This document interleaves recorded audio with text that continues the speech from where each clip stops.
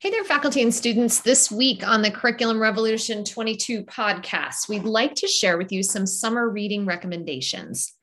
I asked the Curriculum Revolution leadership team members to submit just one book recommendation that aligned with some aspect of Curriculum Revolution 22 to add to your summer reading list. A few of these are instructional, and a few of these are for entertainment or reflection. The full book list is in the newsletter, and we're working towards ensuring that these books are all represented in our UMass library collection with either physical copies or e-copies very soon. I'll start off with my own recommendation, which unfortunately is one of the drier ones, but I'm recommending to you guys the Handbook on Medical Student Evaluation and Assessment. And know the title's pretty dry. This is a publication from the Alliance for Clinical Education that grew out of a chapter in another popular book by the same group called the Clerkship Educator's Guide. This book's intended to provide really practical guidance for clinical educators who evaluate students, and that's exactly what I love about it. It's so very practical. It's well cited in case the reader wants to look more into the evidence or theory behind a particular recommendation or practice. I confess that I've never read this book cover to cover. I'm not recommending that you do so, but instead I've read various sections based on what I'm working on or problems I've encountered. And a chapter I really appreciated was chapter 6 on the post-clerkship year and assessment strategies for this phase of advanced clinical training. The authors reflect here on the transition from expectations of a medical student as a reliable reporter in their clerkship year to interpreters of medical information or managers of medical information in their fourth year. And they point out that the higher level skills that should be assessed in the advanced phase include things like order writing, advanced care planning, consultation, transitions of care, including patient handoffs. I'm revisiting this chapter now that as we start to rebuild our fourth year and thinking about ways to really offer our students concrete and meaningful assessment in the fourth year in the advanced stage of their undergraduate medical training on some of these things.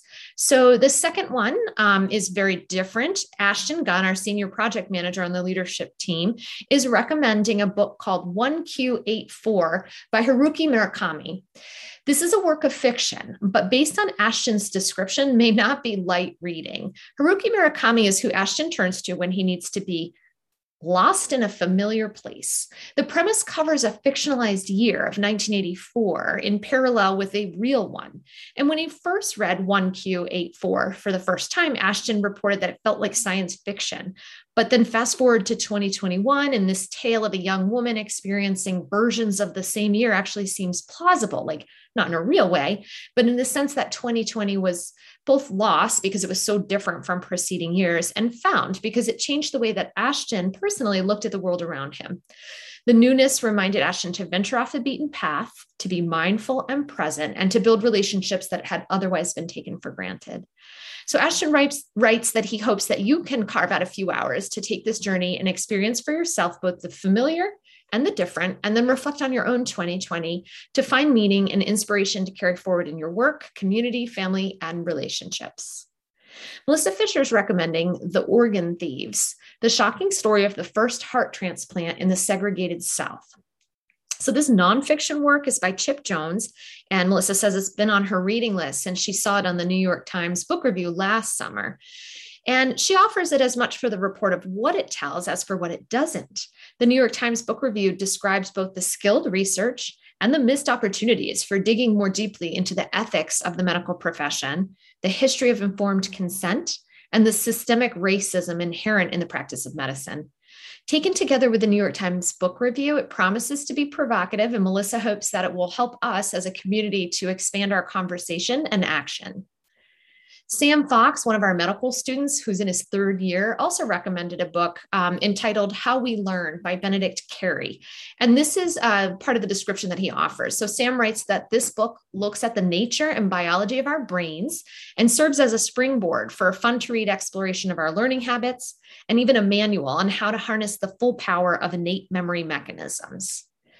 Not surprisingly, Mitch Gitkin is offering the health system science second edition. So this publication, which is sponsored by the AMA, is really considered the Bible for people seeking to understand the health system science discipline. And Mitch considers it essential to anyone contributing to the development of HSS curriculum. While not necessarily a page turner, it's very well organized, and it allows the readers to look for specific core domains or a more granular topic pertaining to HSS. Its table of contents, chapter intros, and glossary are all outstanding in Mitch's opinion, and the authors are all the best known people in the HSS world. So make sure that you are looking at the second edition if you are referencing that one. Those are our 5 books to get you started for the summer, and we are working to get physical and/or e-copies in our own library for you. That's it. I'll see you guys next week.